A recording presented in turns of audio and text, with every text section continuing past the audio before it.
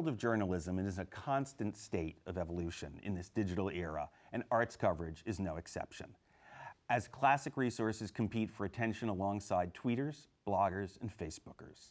Hello, I'm Howard Sherman, Executive Director of the American Theater Wing, and our guests today represent a range of those bringing reportage and opinion to an audience eager for information about the theater. Joining us are Chris Caggiano, professor at the Boston Conservatory and author of the blog Everything I Know I Learned from Musicals. David Lohr, artist-in-residence at River Run Theater Company in Indiana and founder of the website 2AM Theater. Scott Heller, theater and book editor of the New York Times. Jan Simpson, former arts editor of Time Magazine and adjunct faculty in cultural literacy at the CUNY Graduate School of Journalism, as well as the author of the blog Broadway and Me. And Terry Teachout, critic and columnist for the Wall Street Journal and author of both the biography Pops, A Life of Louis Armstrong, and the blog About Last Night. Whew, welcome to you all. Let me start with a very simple question. I think we all came of age in the era of old media, and we've all had to learn and adapt to all of the new media opportunities. Do you find that to be an opportunity or a challenge in what you're doing? And Scott, I'll start with you. I mean, it's obviously both an opportunity and a challenge. It's an opportunity in that it opens the variety of forms in which people can write and express themselves. We have a chance to move much more quickly, to break news, to stay on a subject and update news over the course of the day through our blog, for example, which we wouldn't be able to do. I mean, at a daily newspaper, often the arts report has earlier deadlines than many other sections, and so we would have to kind of end our news day at 5 p.m. typically, something like that. Now we can kind of update and keep people informed all the way through, and that's an opportunity, absolutely. It's also a challenge in that people are often on and expected to be kind of keeping an eye on what's going on beyond what would have been the end of a deadline period before. Well, I was going to ask, I mean, we talk about TV having become a 24-hour news cycle.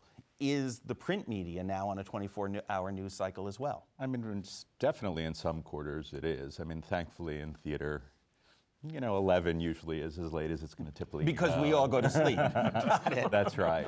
But absolutely there is a way in which people periodically are expected to be on the news over the course of an evening if there's something breaking. And given what's happening on the West Coast, we need to keep that in mind as well. Absolutely. Chris, opportunities, challenges? Well, for me, clearly an opportunity. I started as a business journalist and have been, full-time writing about business for about 15 years. And then in the last 5 years, making the transition into arts journalism. And my blog just started as kind of a whim because I was writing a business story on how small business people can benefit from starting blogs and building what they call thought leadership. And I was like, I got to do that. So I did in 2006, and it was almost accidental, but it's just I've been desperately devoted to theater, musical theater in particular, for about more than 30 years, and this was an opportunity for me to sort of. Well, I joke that I was boring my friends too much with my emails about what they should and should not see, that I decided rather than push, I'm gonna pull, and I'm gonna create the blog, and they can come and read what they want and don't read it when they don't want it. But it just snowballed. Jan, from arts editor of Time Magazine to teaching journalism in this era, and blogging, how's that going? I think it's a total. Opportunity, because it broadens the conversation about theater. And there has always been this conversation about whether theater is a dying invalid or whatever. And this gives people all over, not just the country, the world. It's sort of amazing when you start checking your stats and you find out people in Japan or somewhere in the Middle East or something are reading your post, and it allows. I think it's helped to nurture and develop the audience for theater. So I think it's a good thing. I started blogging because I had been editing for so long that I think I'd forgotten how to write, and so it was just fun to just have this little space where I could write about something that had been a lifelong love.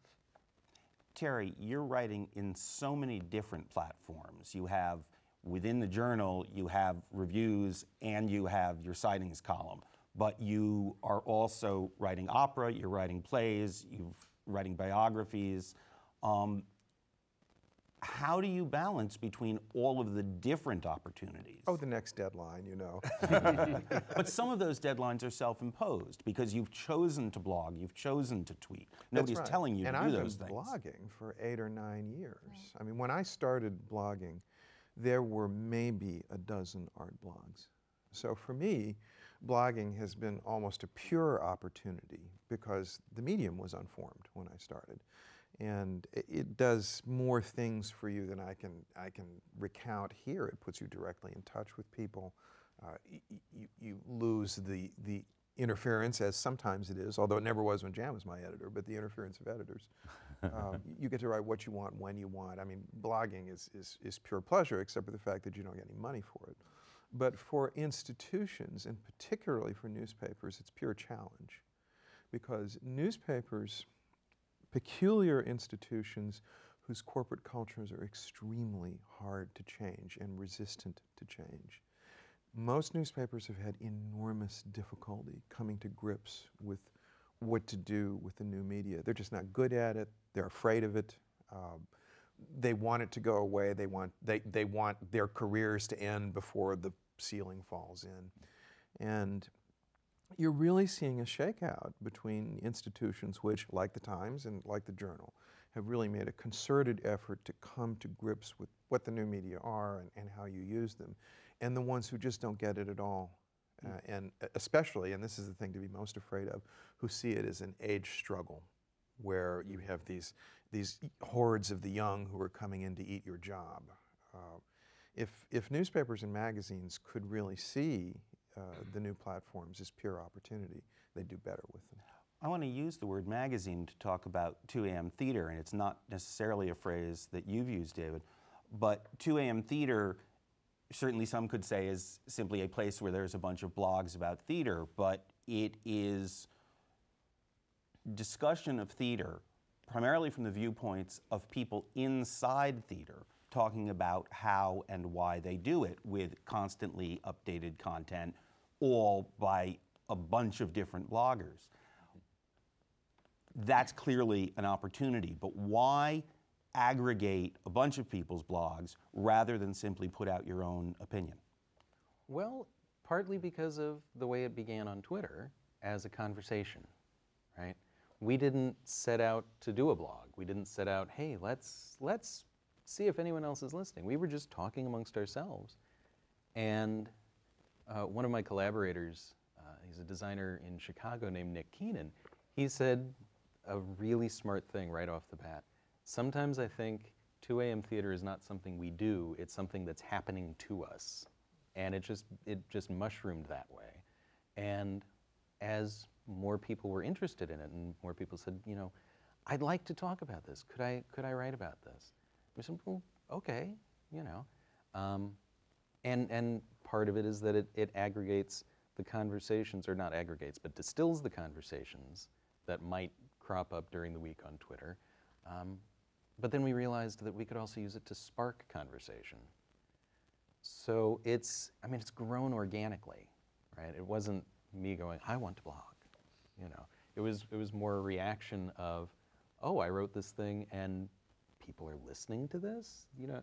And then to think, okay, well, you know, I might work at a certain level in theater, and I might communicate with other theaters at my level, but all of a sudden I'm talking with theaters at this level, and I'm talking with theaters in Australia and Vancouver and London and Argentina, and that's kind of crazy, but there it is. because That's it's so really easy the to communicate. astonishing thing about this medium, is that it, I cover regional theater. It creates a reality in which the word regional has no meaning. We are all one big region. Off-Broadway is a region. We're grappling with the same kinds of problems, and to be able to grapple with them in the same space, that's the best thing that could happen. Right. I mean, it's kind of stunning to me when I think about it now. 2 years ago, I knew my region, I knew my immediate area, and now I have an intimate knowledge of the theater season in Ottawa, Canada.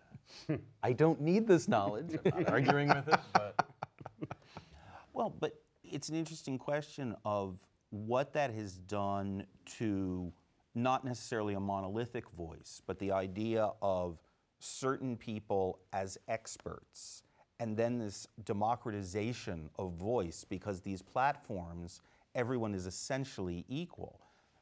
Jan, certainly over the years, Time Magazine was a place people would look for cultural coverage. Do we think that those publications, any weekly magazine, has the same stature now in the cultural conversation, or has it been replaced by an awful lot more voices? I think it's been a 50, 60-year evolution, to be quite honest. When I took over the section in the mid-90s, I went back and I looked at a whole lot of former, back issues of Time, and I realized I didn't have the job that those editors did. There was a time when newspapers and publications really sort of set the agenda. They educated their readers in a way that they said, this is what you should do. This is what you should know. This is how you should approach this. By the mid-90s, we were already in a conversation.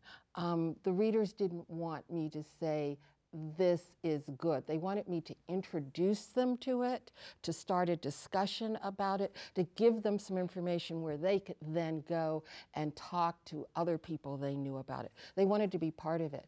And what the internet and all of social media has done is to just sort of, put that on speed. I mean, everybody now can be part of that conversation. And it's, I think it's just the way we communicate just in general. I mean, even if take it out of theater or out of the arts, if you look at all the ferment that's going on in the Middle East, it's not been some great ideologue saying, okay, this is how we're going to have a revolution. It's been people talking to one another and figuring it out. And I think that's happening in the arts too. People want to hear from artists. They want to hear from professional, legitimate critics, but they also want to be part of that conversation. Another word whose meaning has changed is amateur. It's actually reverting to an early fundamental meaning. The real lovers. The real lovers are who are the people who ought to be writing about all of this, and now they can. They can afford their own printing press. Everybody has an equal voice, as a blogger, as a tweeter, as a as someone, as a commenter, but there is this sort of culling process that goes on with respect to the voices that stand out. Just because you've got a blog doesn't mean people are paying attention to you. Right. You've got to get people to continue to come back. People on Twitter, are notoriously fickle, and they'll, well, it's not unfriend. It's, what they'll follow or unfollow you. And you can sort of, there are barometers of, if not necessarily quality, the response that you're getting from your audience. Well, one of the interesting things is there are metrics. You know how many people have gone to a certain article. You don't know if or blog. You don't know if they've read it all the way through, but they've at least gone to the page. In the issue of setting an agenda, certainly the Times, historically, set an arts agenda. Now we see the Times actively soliciting comment and conversation about both its coverage and people's opinions of the things the Times covers. So how does that play into your thinking? Are you, in looking for stories, assigning stories, are you trying to do things which will spark conversation as opposed to be the definitive? I think you're always trying to do things that will spark conversation. The Times, especially with theater, has a kind of a bit of a a singular status, or has had a singular status. And I do think that even with the democratization of comment on theater, what the Times puts out there still kind of guides a good bit of the conversation, at least as it begins. And that may change over time, but I still think that's true for the moment. What that has meant is that we have an incredibly active, interested, smart, passionate, diverse readership, not only in New York, but everywhere else. And they're quite opinionated. They know a lot about what's going on. They do want to express their own opinions. And so we've tried to make more of an effort to bring them into the conversation and to have our own kind of expert voices talking to each other more, so that it's not just kind of a single opinion handed down from the mount, but to recognize that arts criticism is a kind of beginning point for larger cultural debate. And I think we've been doing that slowly, but I think we're getting better at it. What do you all look at? Do you look at other coverage now that it's ever easier to find? You don't have to go to a national newsstand and find a newspaper? Sure.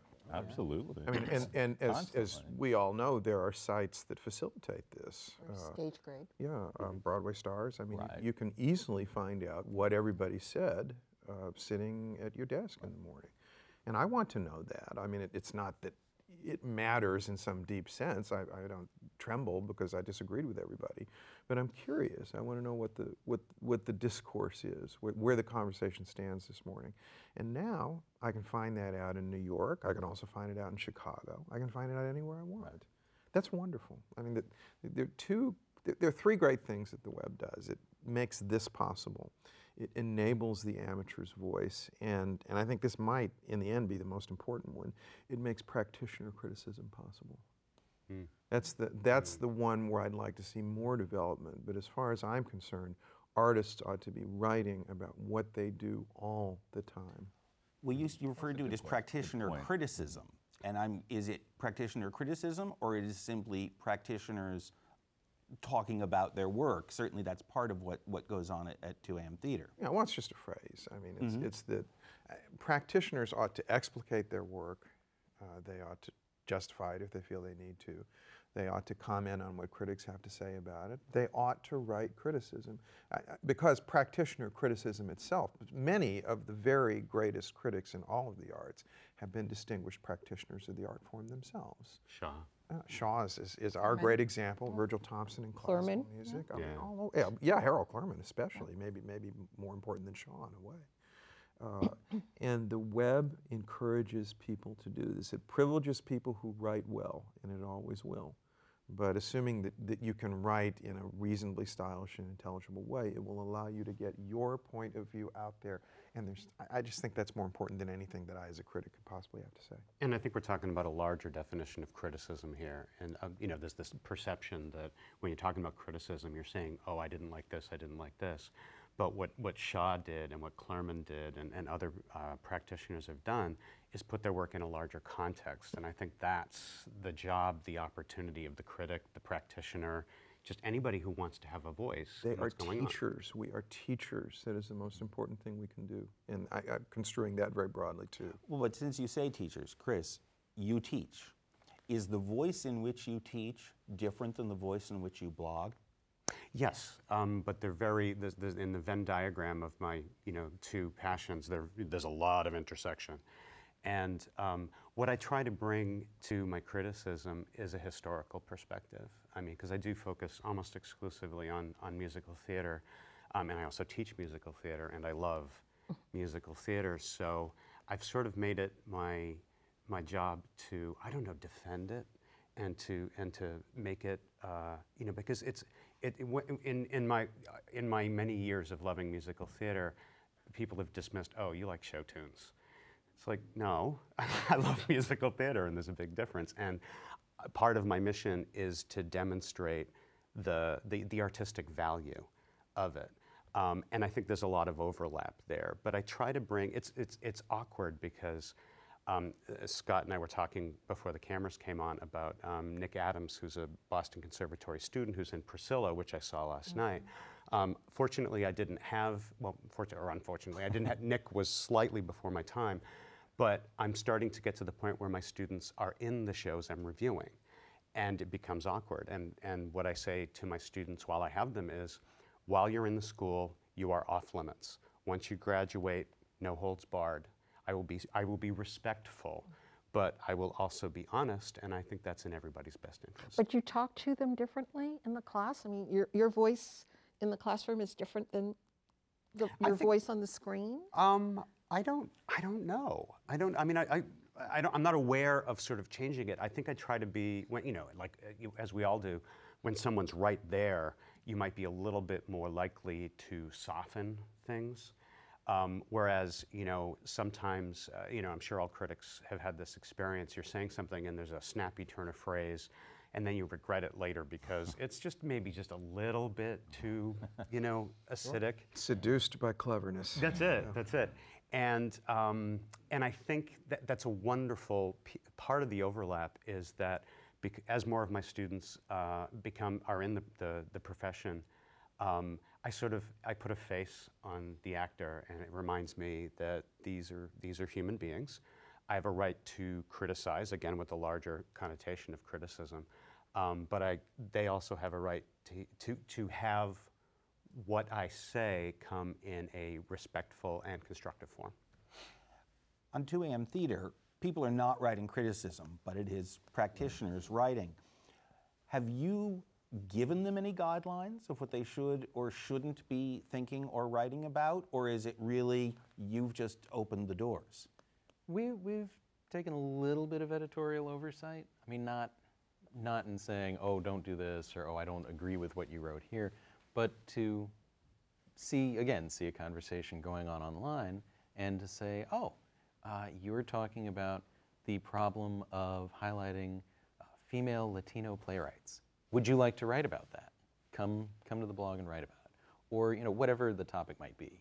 And to say, okay, you have a very strong point of view about it. This is a subject near and dear to your heart. Tell us why. And tell us, don't just say, oh, no one's paying any attention, blah, blah, blah. Tell us what you would do. Tell us how we can change that. What would make it easier?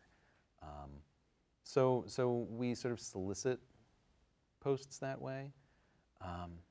And then that's developed into saying different series. Like I've got one artist in Washington, D.C. it's very interesting. He's a playwright by nature, and he's now working with a company doing devised work, which is everybody goes in the room and plays and see what happens. And so he's documenting this process. And he's struggling with it. And he is. Because, the way I described it last year to someone was that, well, it's devised work. You're just getting all the people in the room that I have in my head when I sit down to write the play. I'm cutting out your middleman. So, and that's kind of his struggle, is that he's in the room going, no, you wouldn't say that. That doesn't, So it's been interesting to sort of follow that, or to have someone who works in marketing describing, here are things that I see working in regional theaters right now, and here are things that aren't working. And so doing them is sort of an ongoing series of posts. So I'd asked about how, whether you look at other people's writing, does that affect what you choose to write, given that you have so much more access to these other opinions? Never. I mean, it's interesting. I want to know it, but at the end of the day, I'm writing about what I want to write about. But if you read somebody else's review in another part of the country that enticed you, you might hope to go okay, see that's it. different. Yeah. That might get me to go see a company or go see a show or something like that. You're coming at it from a different angle, and that's actually a very relevant angle. I mean, some of the people watching the show may not know that I cover theater all over the United States, and that's something, by the way, that I couldn't do without the web. The web makes it cuts down all the waste motion of gathering information about what's happening at theater companies in Alaska, say. But I'm always looking to answer the question, ought I to go and see this company that I've never seen? And their website, of course, is the first voice that speaks to you. But beyond that, the theater critic in that city, if that city has a theater critic, or people write me email, and this happens, and say, have you heard of this company? Because I think you might really be interested in them. And I might go. There are conversations that I do enter. If somebody is talking about Latina playwrights on a site, it might get me thinking about, well, where are these particular kind of voices? And I might want to chime in to that part of the conversation. So it may stimulate me to write something or think something in that vein. Right. A lot of times, if I am affected by reading anyone else, it is to react to it. Yeah. Or to say, here's an idea, here's how I'd amplify that idea. That's a really good idea, and here's what else we could do with it. No matter what I write, I always try to, I have no patience for news or press releases. It's like, trust me, you'll get that elsewhere. What can I bring that's uniquely me to this? Again, my historian's perspective, my own personal sort of aesthetic. And if I can't add something, then I don't blog about it. We've got nothing else to sell, but our consciousness. Is journalism moving in the direction of having to be dialogue at all times? Not at all times, but I mean, simply because of the fact that people can get in touch with us directly now in a way that they couldn't 10 years ago. We're aware of what people are saying and thinking, and I think that's entirely a good thing. How could that be a bad thing? I just don't see a downside to that. I mean, unless you become totally responsive, and then you become like American Idol and you're determining what shows you're going to see based on, emails sent to the Terry, don't give them blog. any ideas. Someone out there. But Launch that blog. Beyond that, what is the downside of being able to hear from the people who read you? I think people look at it as a zero-sum game. It's either it's going to be all just, from Mount Olympus opinion, or it's just going to be, the rabble out there just throwing up any sort of opinion. And it's not all one thing or the other. And that's why I said at the beginning, I think it broadens not just the conversation, but the kinds of conversations that one can have. I mean, I think it was interesting that certainly for the first 3 months, for example, of the Spider-Man previews, before the official critics went in, there was a lot of conversation on the chat rooms, some people blogging and about it. Then when the official critics came in, it prompted a change. It prompted a different kind of, it prompted, I think, the changes that we've seen happen there. I think there's room for everyone. I think that the thing that the mainstream established press can do, and I wish everyone would do more of in the mainstream media, is old-fashioned reporting. We got a lot of opinion. We get a lot of opinion, not just from bloggers. We get a lot of opinion. I think somewhat of what Dave is doing, where people are talking about the process, talking about what they're trying to do. Obviously, there's reporting from the Times, and actually more reporting from the Journal. Yeah. I'm seeing, but so much of the it seems to me that the theater journalism agenda has been driven by Michael Riedel from the New York Post, and I think that's primarily because there isn't a large enough force of people out there just doing old-fashioned shoe leather reporting. And that is the weakness of the new media, is that the thing that newspapers and magazines uniquely have been able to do is, so to speak, to subsidize shoe leather reporting. Because you really can't do that as an amateur, as an individual. You don't have the standing to get through the door, you don't have the time, you've got a day job. When it is your day job to report on the arts, you can do something that other people can't. And I mean, clearly we are in a transition phase to some new journalism structure that integrates all of these things. And in this transitional phase, reporting is getting short shrift. And that's just inevitable. I mean, this will change. Because reporting's expensive. Because reporting costs money. Well, reporting costs money, and there's also the question of the amount of space, the economics of traditional journalism.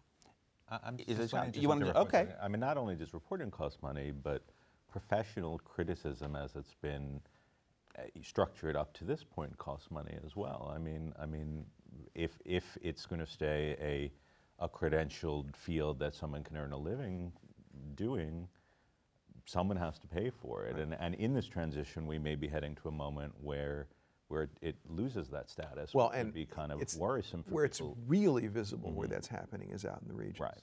Because you have newspapers all over the United States that are cutting back their arts holes drastically, that are firing chief critics, Staff who are themselves finding new solutions, setting up blogs of their own. I mean, I just ran across a site in South Florida called the South Florida Classical Review. It's about classical music. It was started by the former chief critic of a newspaper who was downsized, lost his job.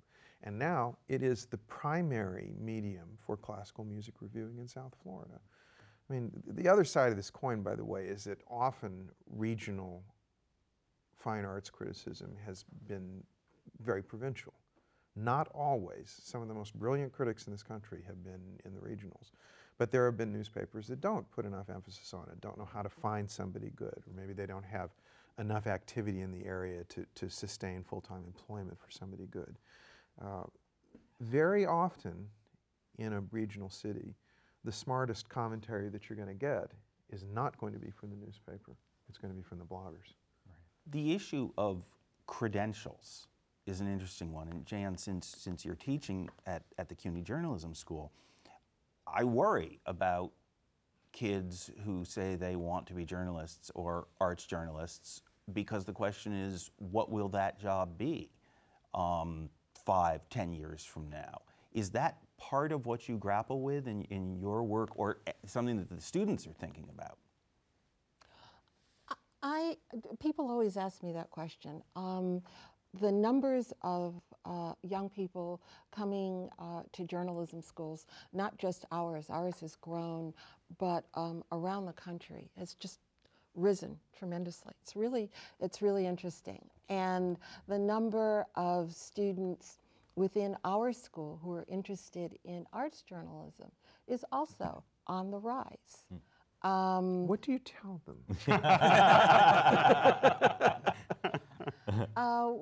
I focus more on the preparing them to do the work. So it's sort of like what we do at the conservatory. Yeah, we're very rigorous about it. But it's sort of interesting because the numbers of people going to arts schools is also on the rise. Right. You have more people wanting to perform. You have more people wanting to comment about and critique the performance. Now what we need to do is develop more people who want to read and pay for it. We're sort of working our way around of the table. They seem, they don't seem daunted at all. And I think the thing that's interesting about the students, at least that we're turning out, is that they are equipped to talk in, they're sort of medium neutral. If they got a job working for Scott, they'd be delighted and thrilled, and they can do newspaper journalism, old-fashioned newspaper journalism. But they can also do all kinds of social media and blogging and podcasts, and they're interested in communicating. And they don't care really what the medium is. They do care about being able to make a living, but they don't care about the medium. And they're also thinking in just a very entrepreneurial way. I think when we talk about being in transition in the media, we have a department in entrepreneurial journalism at the school, and a lot of them come out thinking they are going to create their own ventures, and they're going to find a way to do the work that they want to do. That's the best thing I've heard all and week. you Gina. know, and I think we say to them, you guys are going to be the people who solve this problem, and they believe it. They believe it. So it's going to. It's so Very exciting. similar dynamic at the conservatory as we're in the process of reviewing the whole program, and one of the things that's coming out of our discussions is entrepreneurship within the performance context, and how musicians, dancers, and musical theater performers, which are the three divisions of the conservatory, have always needed to have an entrepreneurial kind of bent to them to be successful. But now, I mean, there was a young woman, one of my first students, who was in a web series called The Battery's Down, and now she's touring the country and in the Heights, and other kids who have created their own dance companies, and a young woman by the name of... Did one thing lead to the other in that case, do you think?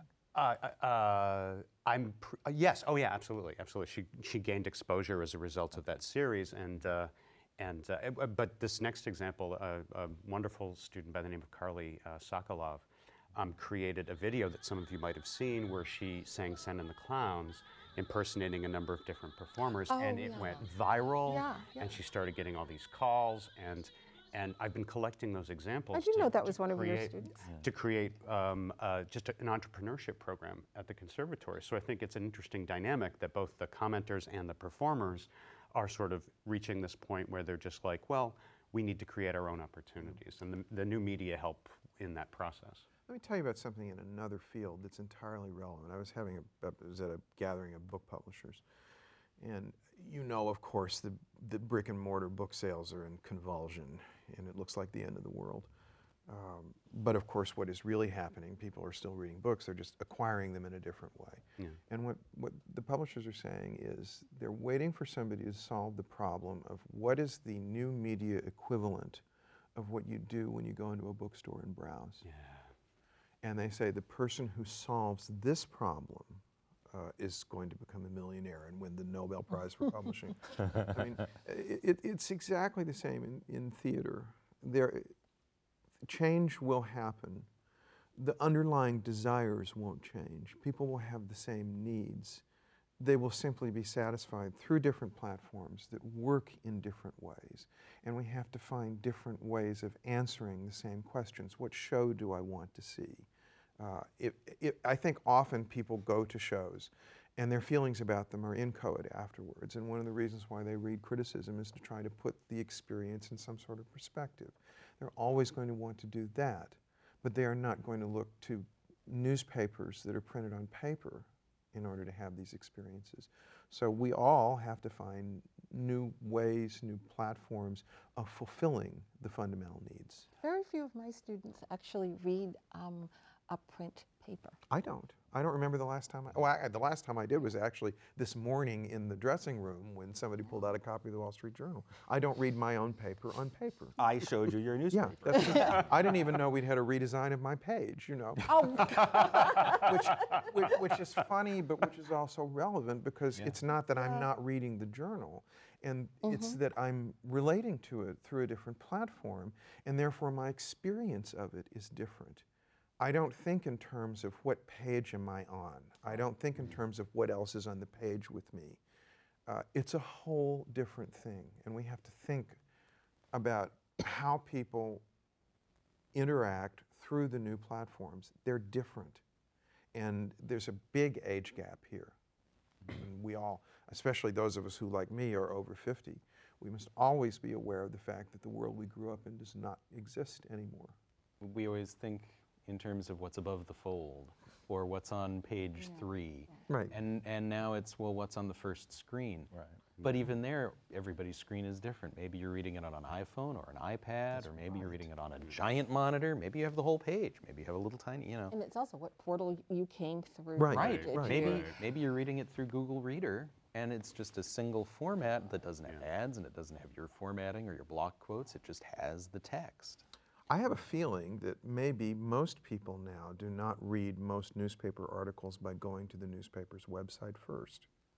They're Yeah. going through aggregators. They're going, Exactly. you know, I mean, RSS and feeds. so the whole experience is different. And if we, and this, as I was saying earlier, newspapers are peculiarly conservative, change-resistant corporate cultures. Well, that keeps getting said, so I want to ask Scott. He's the voice of resistance. Well, no, but I want to. Oh, so somebody else is the conservative. I mean, on the one hand, you still have to put out copy for a print newspaper every day, but you also have to put it out for the website, for the, you know, there's blogs, there's Twitter feeds.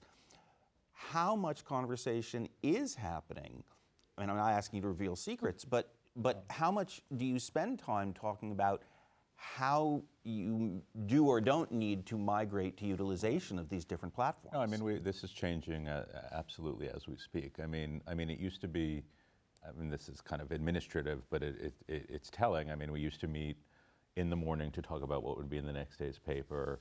Now we meet also in the afternoon to talk about what we're aiming for the website for that morning, with the hope that we can get, still thinking homepage in that case, but thinking about what of our material could go onto the web early and get homepage play, which astronomically is where the, you know, where the big readers, the big numbers are early on. We have web producers who are absolutely instantly sending our stuff out as soon as, first of all, we're publishing on the web before things appear in print now, steadily. And in fact, all I the often time. see your stuff on Twitter before it's appeared on the web page. On the web, Yeah. right, And right. I So- tweet my reviews before the journal does, because they usually go up on the site around 3 or 4 o'clock, and I know this through my Google feed when I'm up. I know it before I know it from the journal, and then I put it on my website, I tweet it directly, and usually about an hour or two later, the journal does its own tweet, and then, you know, years later, the next morning, the paper comes out. Right, right. Same for us. I mean that, and we're strategizing more about that. We're trying not for that to be just haphazard, but figure out the kind of material that is going to reach somebody at 8 in the morning and compete or attract somebody who doesn't only want to read about international news, but also might want to know about what's happening. But the in other the thing arts. is that on the Times site, the variety of news that I can find about the theater has really expanded. I can see slideshows that are giving me behind the scenes at a show. I can see, you know, you working a sort of a video about how they're creating the costumes at a show. I can get interviews, all of this. I can hear music. Absolutely, The medium infographic lends with itself. "Where's Bono Now" and the Spider-Man process. I mean, I it's- really appreciated that. It's good to know. It's We're happy. really great, all different kinds of things. No, I appreciate that. And that becomes a thing, that becomes the kind of thing that if you love a particular thing, as we all love theater, difficult for individual bloggers to do. And it becomes sort of like, you know, sometimes you want to just have a little meal at your neighborhood cafe, and sometimes you want to go to a more full-service restaurant. That is and the that added is value what, that keeps newspapers alive. yeah, If they're all if of they're gonna these They can do it, yeah. wonderful different kinds of What it things. also is an opportunity for your students, because we have, I mean, we have a dedicated full-time web theater producer who produces just the kind of material you're talking about. And so I do think whether they're coming out of an entrepreneurial program or just out of typical arts journalism, to be able to do that kind of other kind of multimedia producing is just a necessity. at Scott, this do you point. think, Yeah. this is what I think, and I'd be curious to know how you feel about it, that the concept of today's paper is about to vanish? I think it's evaporating. I wouldn't say I don't know if it's about to vanish yet, but we certainly think about it quite differently. Yeah, quite differently. I mean, when my review that appears in today's paper actually goes up on the web at 3 p.m. the preceding day, the concept of what today is in Is journalism absolutely. has lost its meaning. Right. That's absolutely true. When we talk about the value added, what we're talking about is multimedia. A lot of this conversation has been about writing so far. Your background is as a traditional print journalism. It is about the written word. You are now an editor who has to think not only about the written word, but about media. Are we moving in the direction of that even the written word isn't necessarily the vehicle. For all of you who blog, right now, you're not reading your blogs to us. We're not watching you do that. Are we going to reach a point where we have to deliver what's written in video form, and does what we used to think of as television and print merge because of how people want to consume? No, because reading something is, in certain ways, the most efficient way of consuming it. You're not time-bound. It doesn't necessarily take you 30 minutes to experience the experience. There is always going to be a place for words on a screen, but there is also going to be, there will be simultaneously other places for other kinds of experiences, the ones that, like a play itself, play out through time. But there will always be a place for people reading, because the experience of reading in which you control the time slot is not one that any other medium can provide. But by the same token, people don't necessarily know who Chris is or who David is. Would you guys consider making yourself more visible so people understand, to some degree, the person who it's coming from? Oh, absolutely. One of the things that's also been interesting about the 2 a.m. experience is just that, you know, at first when we realized, oh, well, now we're editing, now we're a journal of some sort. Well, okay, well, call David the editor. But now, you know, I'm just like, okay, sure. And, but the interesting thing is, because most of the people who do this don't have any journalistic experience. I mean, it's not coming out of that tradition. I mean, I have a very, very, very little way back. And I quickly went, okay, this is not for me. But they're all creative people, and you get creative people together, and they're going to start being creative. Yeah.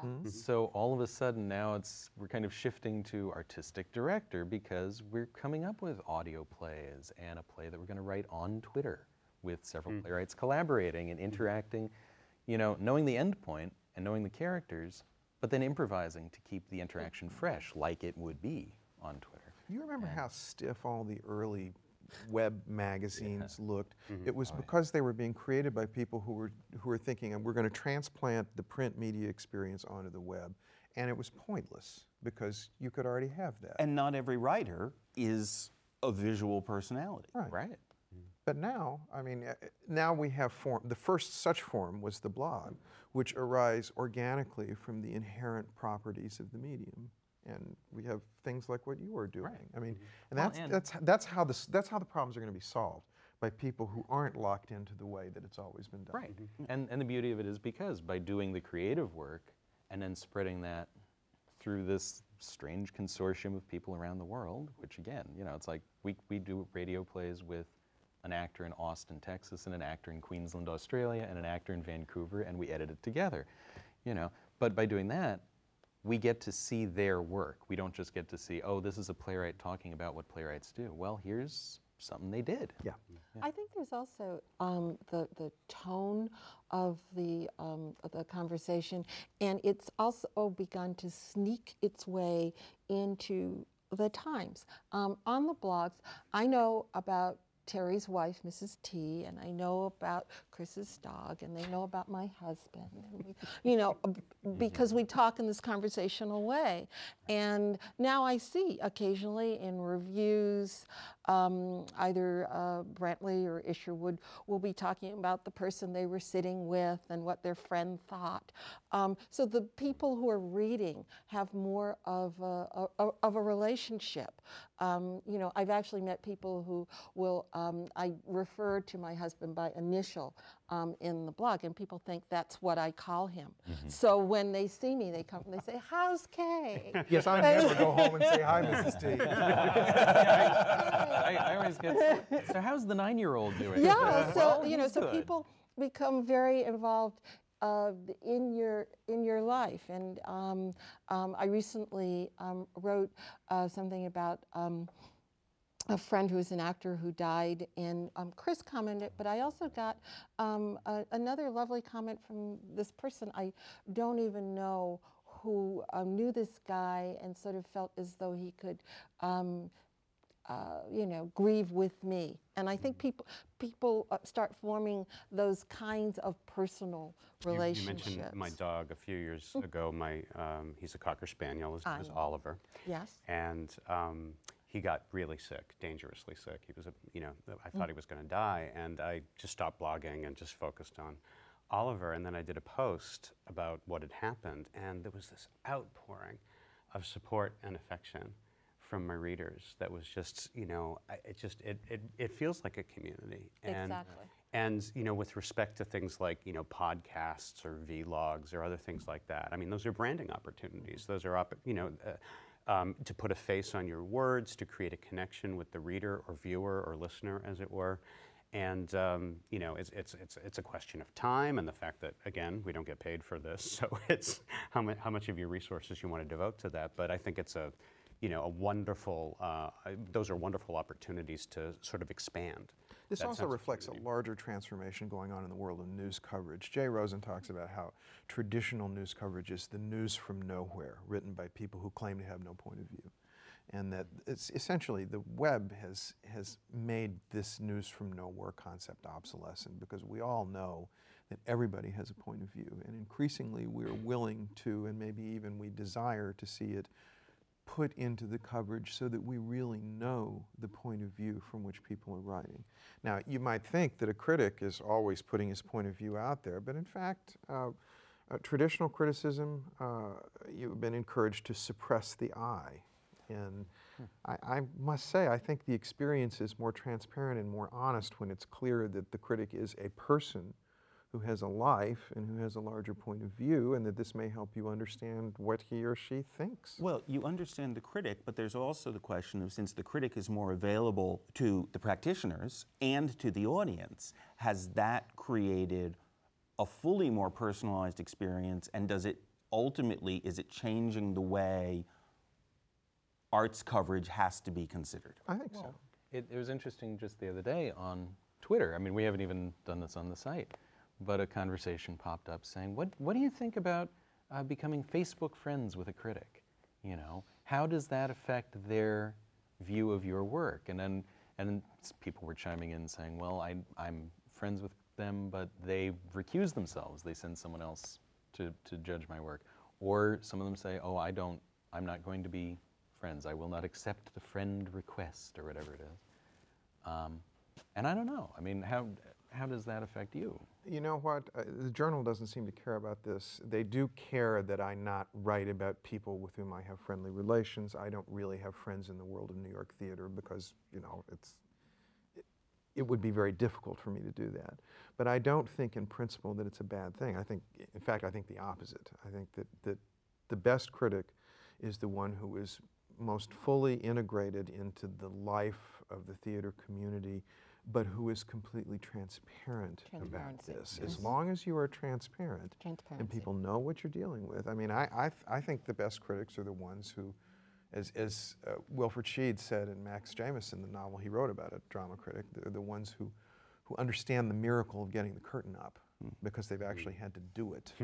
And when that happens, then your reviews are no longer counsels of perfection, but they actually engage with the reality of what happens in the theater. So I mean, I think eventually these notions about how a critic should or should not be detached from the world that he writes about will come to be perceived as old-fashioned and outmoded.